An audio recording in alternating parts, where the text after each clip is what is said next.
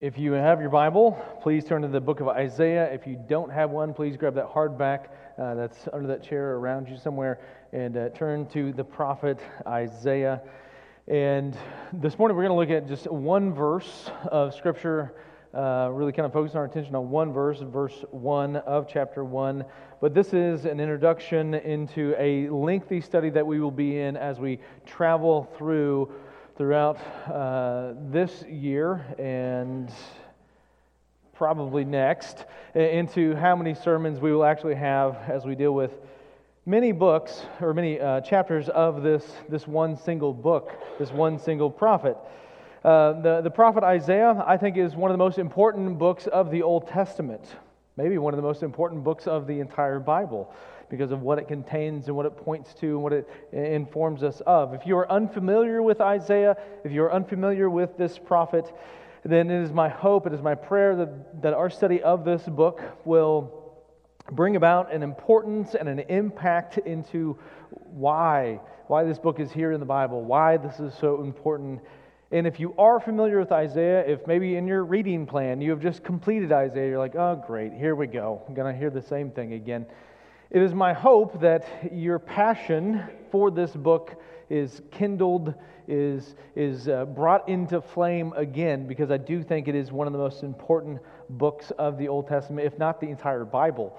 And so we're going to spend some time looking at this one singular prophet, and we will have some breaks in there throughout this year as we study through this. In 1946, there's a young shepherd boy that went looking for a sheep in the land of Israel. Well, this is before Israel was actually a nation, because that was 1949. But in 46, he was looking for his lost sheep, and he throws a rock into a cave, and he hears not a sheep in response, but a crash of pottery. And so he goes to investigate, and he jumps down into this hole in the ground that was there, and he discovers a treasure trove of ancient manuscripts.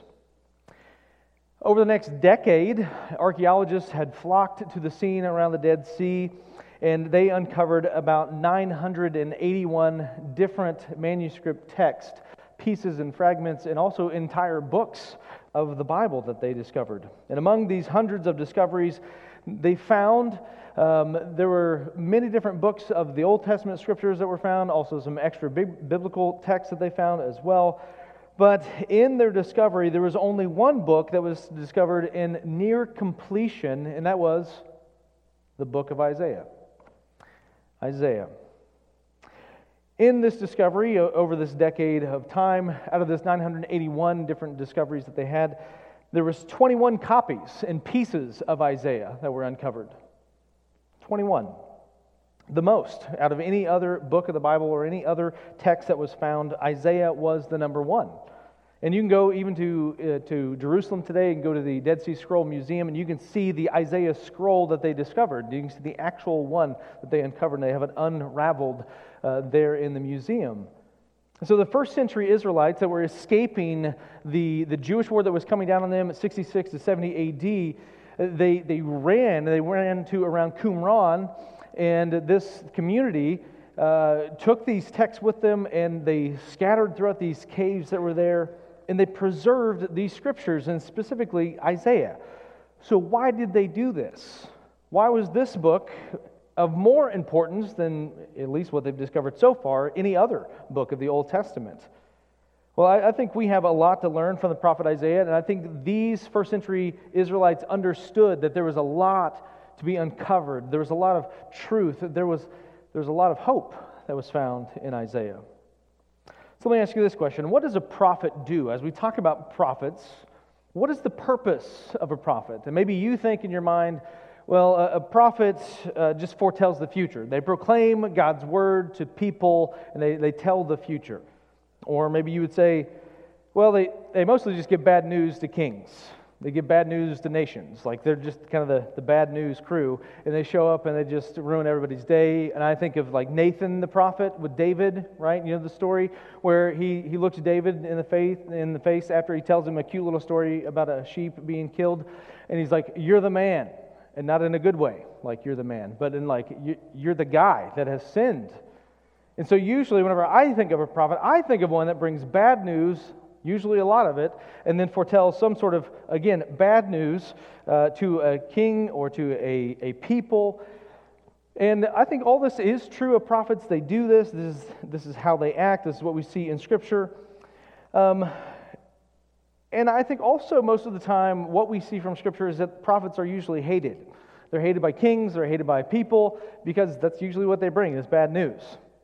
They don't usually have great things to say or maybe to write to a group. And so it's usually, they're kind of, seen as a necessary evil of sorts. It's like, well, we have to have him around because, we can't kill him if he's really God's man, but we don't really like what God's saying to us through this man. And so the poor prophet Isaiah is one of those. But what I want you to consider about prophets, and specifically about Isaiah, is this idea that prophets bring reality into focus. Prophets bring reality into focus. And what I mean by that is that people have a tendency to stay in a headspace that is not reality. They live in a place in their minds that doesn't really exist. They spend their time thinking of a future that's not actually going to be the future.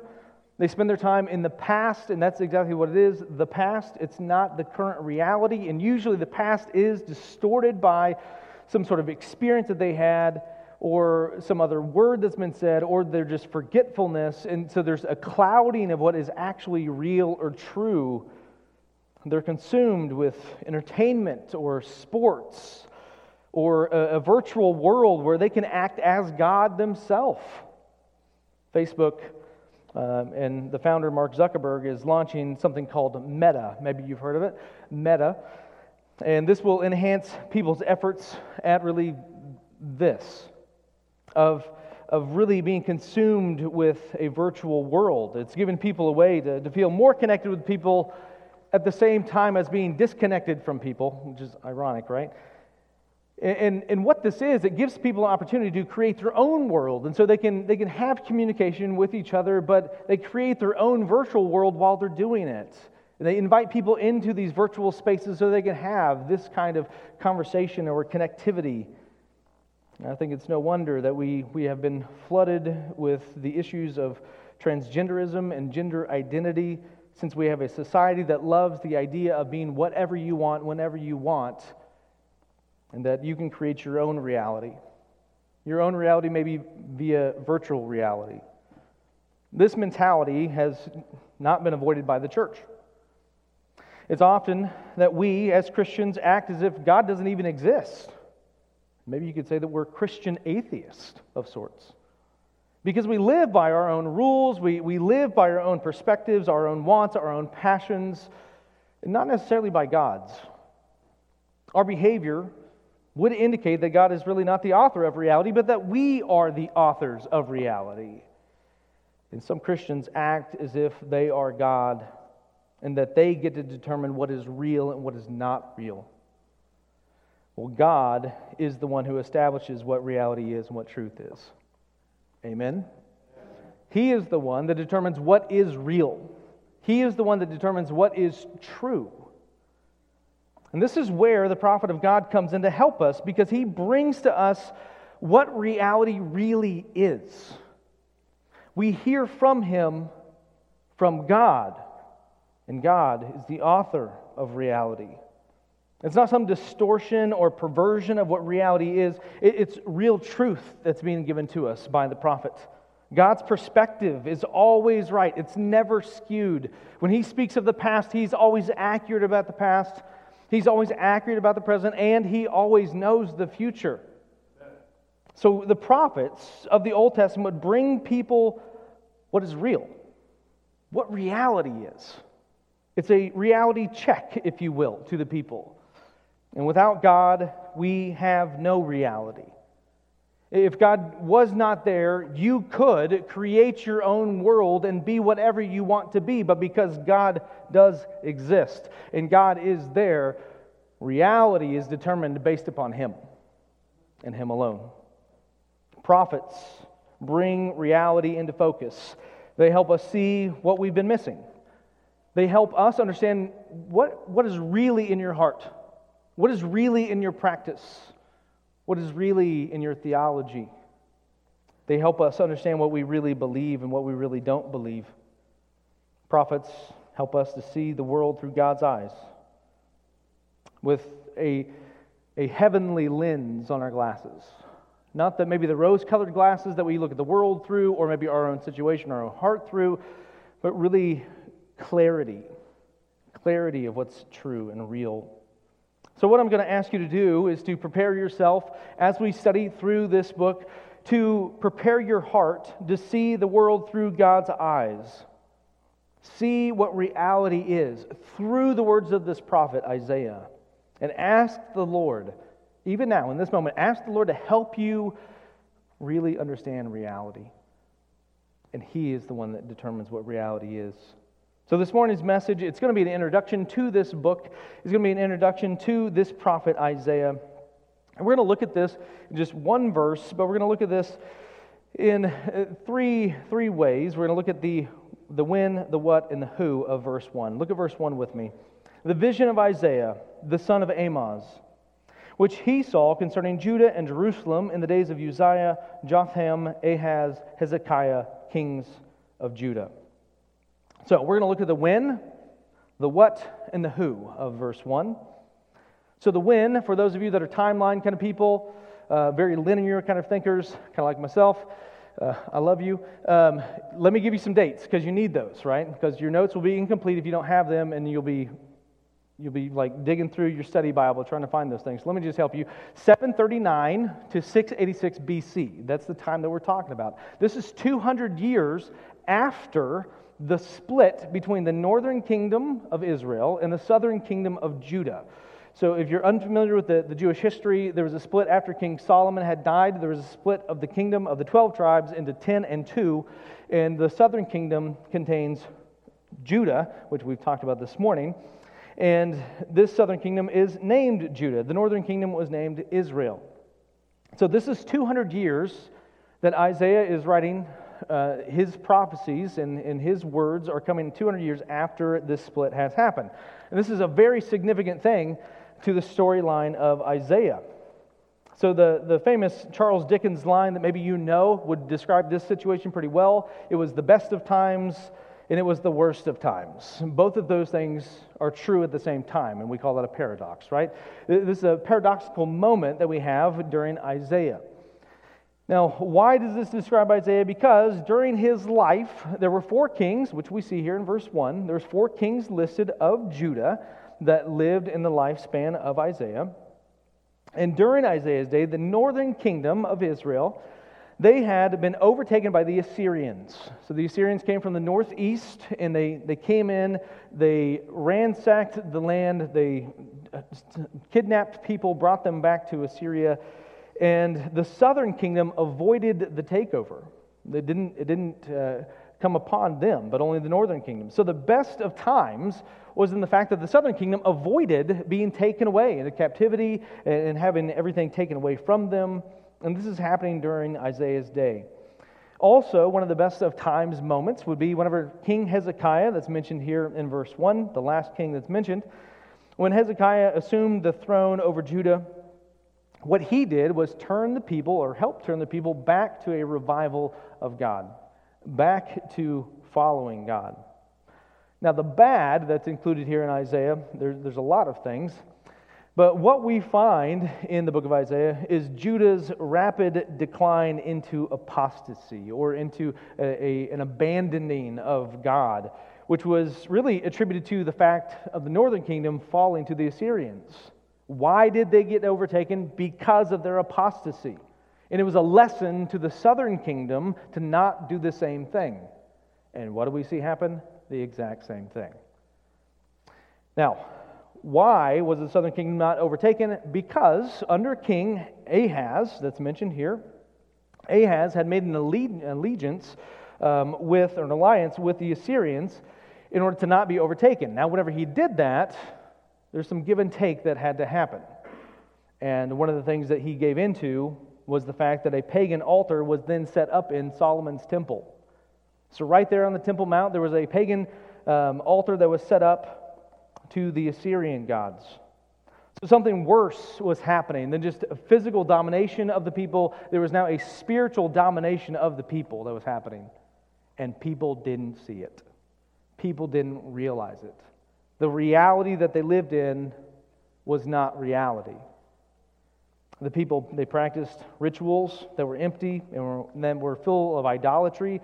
And that was not necessarily because of the paganism that was there, but because that's just the mindset that they fell into, of just going through routine, just checking the boxes, just living their life in how they've always done it, but it was empty. It was in vain. The people believed that their alliance with the Assyrians made them impervious to any kind of attack, and so they trusted in the Assyrians or in their government to protect them. And they were totally unaware of the spiritual attack that was happening to them, of the spiritual assault that was taking place. And Isaiah, he is given an insight in this book of the Babylonians that were gaining power, and they were about to come and fall upon the Assyrians and take over the Assyrians, but they would also do the same to Judah. And why is this going to happen? Because Judah was living in violations against a holy God, because of their apostasy, because of their rejection of God. Now, the message that Isaiah brings includes a lot of bad news. There is a lot of bad news that's found in Isaiah, but it also includes an abundance of good news. There is a lot of good news in this prophet's book. It wasn't really the best of times, like most people were thinking, but there are some good times, and there's some good times predicted. These people, they lived in a false sense of security, whether it be because of the Assyrian protection or the king's protection of them or their financial status that they had at the time. They still had their land, they still had their money, they still had their family members, unlike the northern kingdom. They lived in a false sense of spiritual reality as well, thinking that they were fine with God, that everything that they were doing was completely okay. God must not be angry at them because they're still there. Well, the people of Judah, they needed to hear what God's perspective was. They needed to hear reality. And this is what we need as well. We need reality. And so whenever Isaiah preached these things to them, he is preaching to them the perspective of God, or God's reality. So that's the when. Let's get to the what. So what do we have in front of us? Well, the first words explain it, right? The vision of Isaiah. That's what it is. It's a vision. This book contains the vision of Isaiah. Now, there's two words that are used here in verse 1. There's the word vision and the word saw. The word vision and the word saw. These two words in English have the same Hebrew root word, and so they're translated differently as vision and as saw. But the word vision is the Hebrew word of chazon, and it's used 35 times in Isaiah. The word saw is the word hazah, and it is used 48 times in Isaiah. And every usage of the word vision and 36 of the 48 usages of the word saw refer to the same thing, and that being the revealed truth of God. That this thing that Isaiah saw, it was revealed to him by God. So what we have in front of us is this: a supernatural revelation. We have a supernatural revelation that is recorded for us, preserved for us. The Israelites in the first century, they preserved that book. They preserved it and hid it and treasured it. I think we should do the same thing.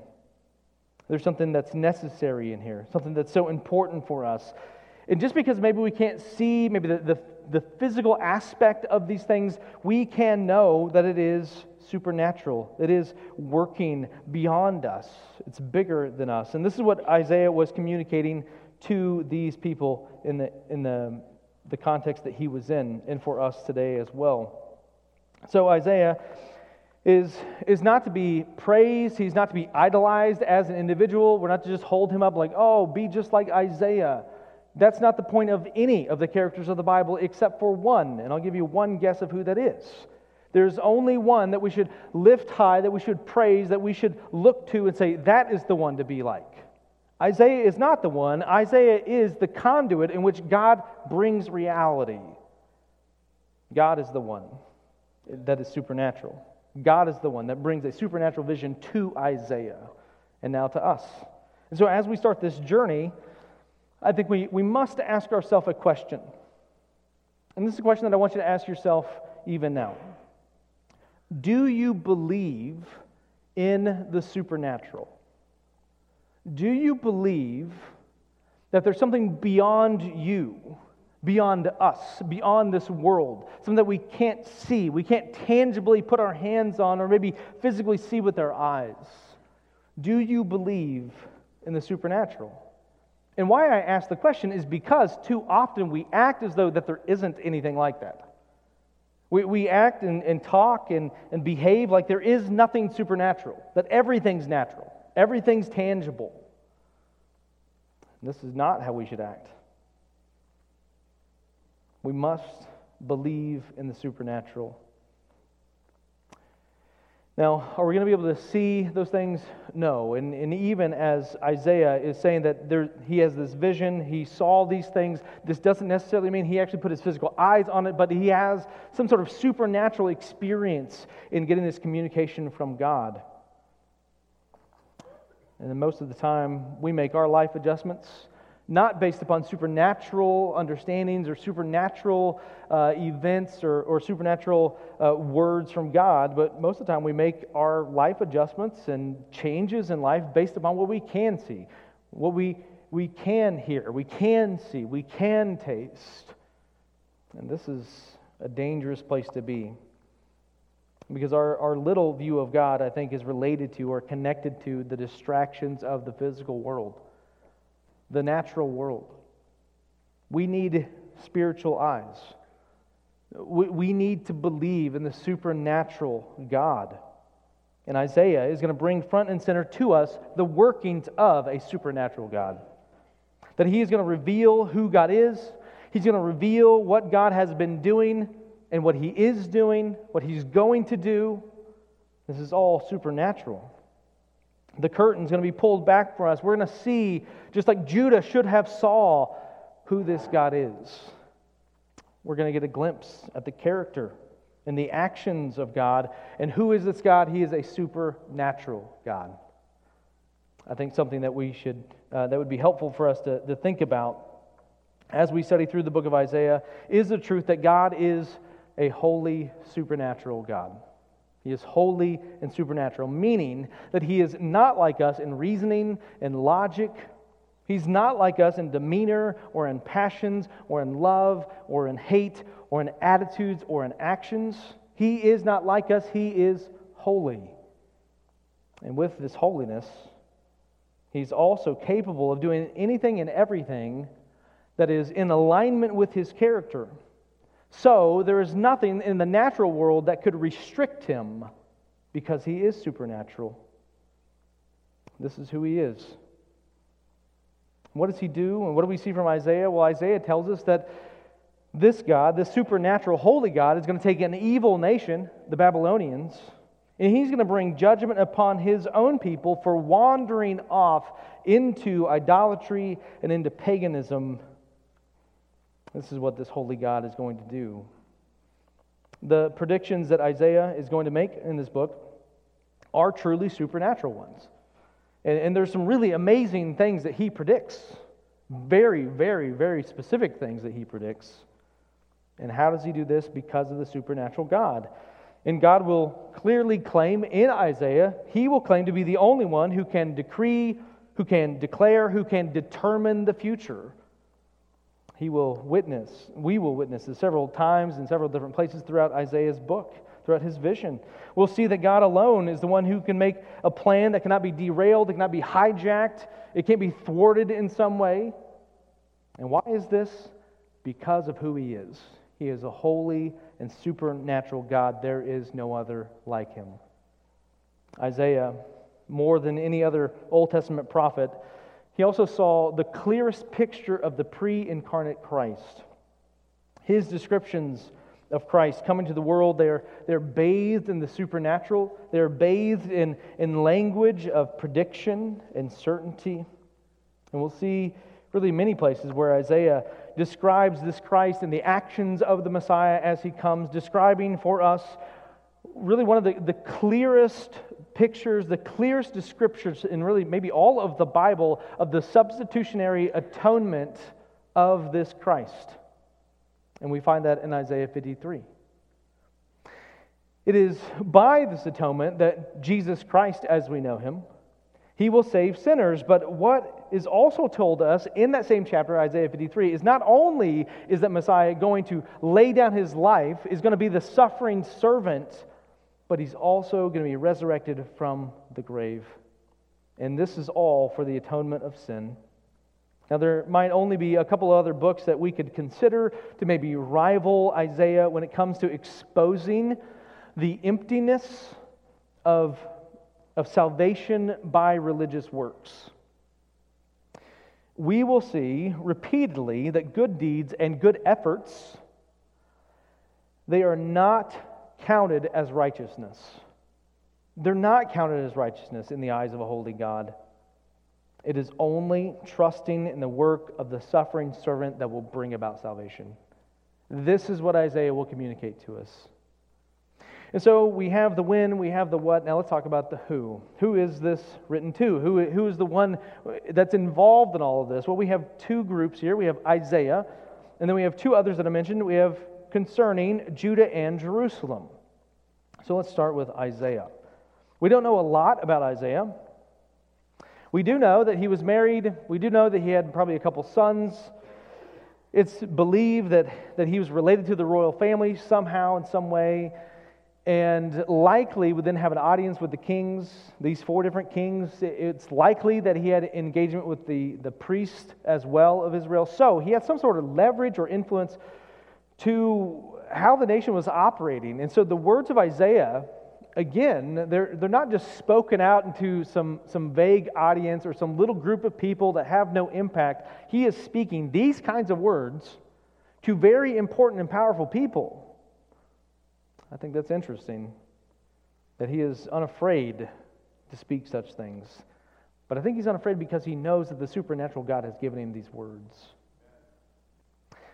So, Isaiah, it's traditionally believed that he died under King Manasseh, and this is a fun way to go. It's believed that he was killed by being cut in two with a wooden saw. I mean, of all ways to go, a wooden saw. And that's, tradition. I don't know if that's really true, but Isaiah, his name is really important. You probably want to write this down. This is really important. Yahweh has saved. That's what his name means. Yahweh has saved. Or, another way to say this is, salvation is of the Lord. Salvation is of the Lord. That's what Isaiah means. Now, during his life, he had the opportunity to actually see this happen physically. He saw the salvation of the Lord. The Assyrians are coming. God says no. They will not take the southern kingdom, and they don't. Now, God did save his people from destruction, but what Isaiah also now understands, what he's hearing in this book, we will find, is that there's future salvation coming. A future salvation of spiritual destruction. A salvation from that. This is what Isaiah is predicting.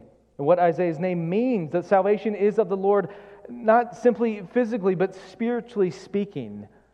In all reality of what we desperately need, we need our souls saved. And Isaiah, his name means it's in the Lord alone.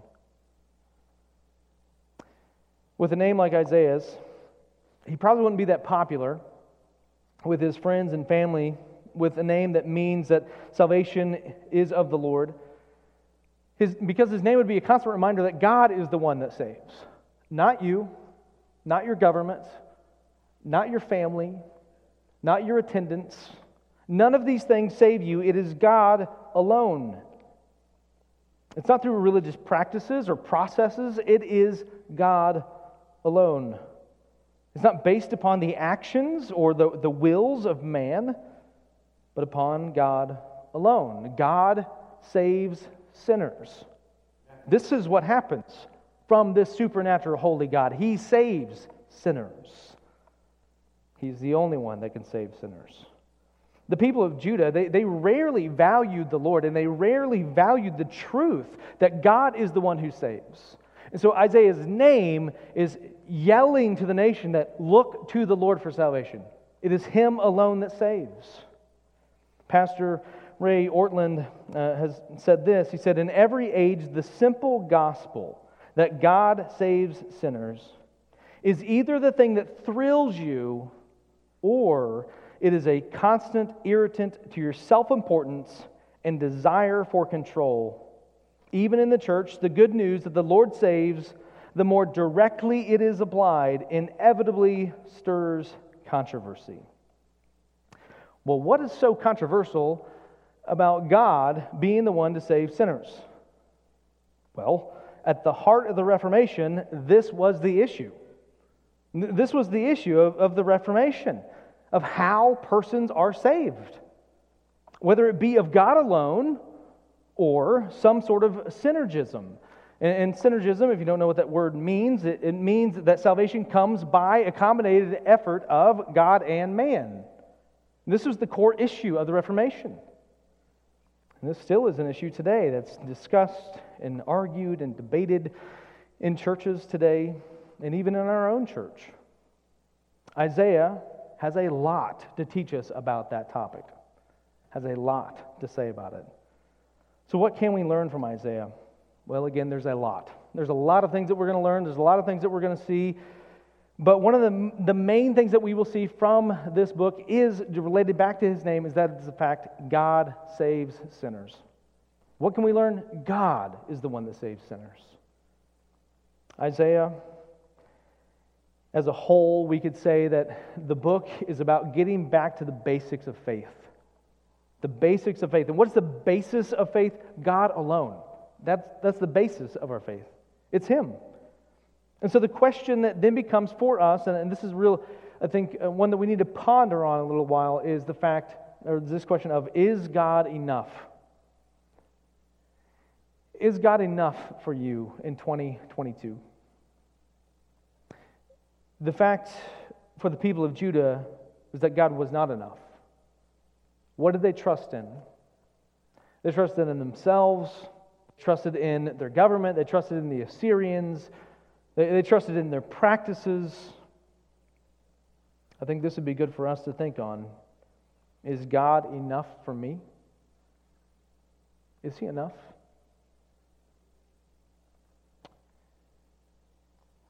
Isaiah's message, I think, is extremely relevant for us. It's very timely for us because he's dealing with the exact same thing that we are. The exact same problems that we have today, Isaiah had as well. Now, maybe they had different names, but they're the same things. Let me just give you 5 observations here. The first being that people trust in themselves or their governments and not the Lord. What's the problem Isaiah was dealing with? The same problem we are. The people trust themselves, Christian people trust themselves or trust their government, and they don't trust God. And who is the one that saves? God alone. God is the one that saves. Another thing is that people practice empty religious rituals. They go through traditional routines and all these strappings of religion, and they think, oh, I'm okay with God. But it's empty. It's empty and in vain. So the people of Judah were doing the same thing. The people of Israel, the northern kingdom, they were doing the same things. And people today do the same things. A third thing is that people worship other gods, including themselves as gods. And do we not make the worst gods possible? Do we not just make the worst kind of God? Are we not so unpredictable? Are we not the one that lies to ourselves the most? We are the worst kind of God. But this is what people do. This is what the people of Judah were doing. They were lying to themselves about who they really worshiped. They gave lip service to God, but they really gave no worship to God. And we do the same kinds of things. A fourth thing is that people fear men, but have no fear of the Lord. What did the people of Judah fear? Well, they feared losing their stuff. They feared being killed by the Assyrians. They feared the Babylonians. They feared all these other kinds of men and kings, but they did not fear the supernatural God. A God who is holy and righteous and just. They did not fear Him. The fifth thing is that people don't want to live in God's reality but their own. And this is really connected back to the third thing of who do you worship? If you worship yourself, you're worshiping your own created reality and not God's reality. You're living in a virtual reality, a fake reality. And people don't want to live by God's reality. They don't want to live by God's word. It's too narrow, it's too hard, it's too difficult. And so they reject that. So the same problems that we deal with today are the same problems that Isaiah was dealing with. And I think there's so much for us to learn here of what God has to say about these things. These issues or mindsets are all around us in the culture, but the most dangerous place that these things exist is inside the church. And these things, they must be purged. They must be repented of in the church.